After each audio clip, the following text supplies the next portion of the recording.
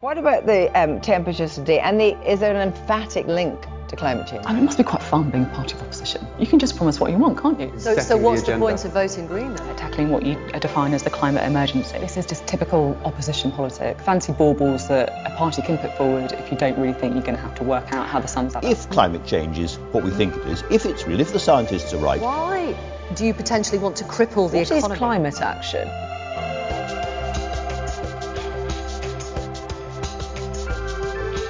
Do you ever find yourself shouting at the TV, wondering why there is still a climate denialist on there, when scientists say we have just 10 years to deal with the climate emergency? Why are we just watching the leaders of two parties? Is this it? Are these my two options? Don't you just go, where are the Greens? Well, we do. And we're also concerned about the climate crisis, the Brexit mess, rising inequality and poverty, and the far right. If you are too, then this is the space for you. Hi, welcome to Green Space. I'm Sedan Anar. And I'm Julia Lagut.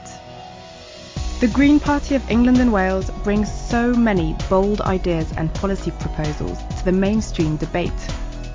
Ideas like the 4-day week, universal basic income, measuring a happiness index rather than endless growth, and the Green New Deal. A plan to transform our transportation, energy and economy by spending £100 billion a year for 10 years to reach net zero carbon emissions by 2030.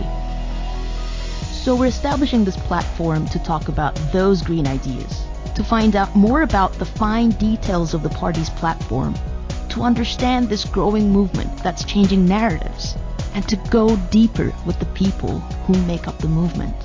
Watch this space, because so much content is coming your way. But in the meantime, subscribe to this podcast on iTunes, Spotify, or wherever you get your podcasts. Tell your friends and family to subscribe too. Tweet about it. Post it on Facebook for that uncle and auntie too. Basically, get the word out.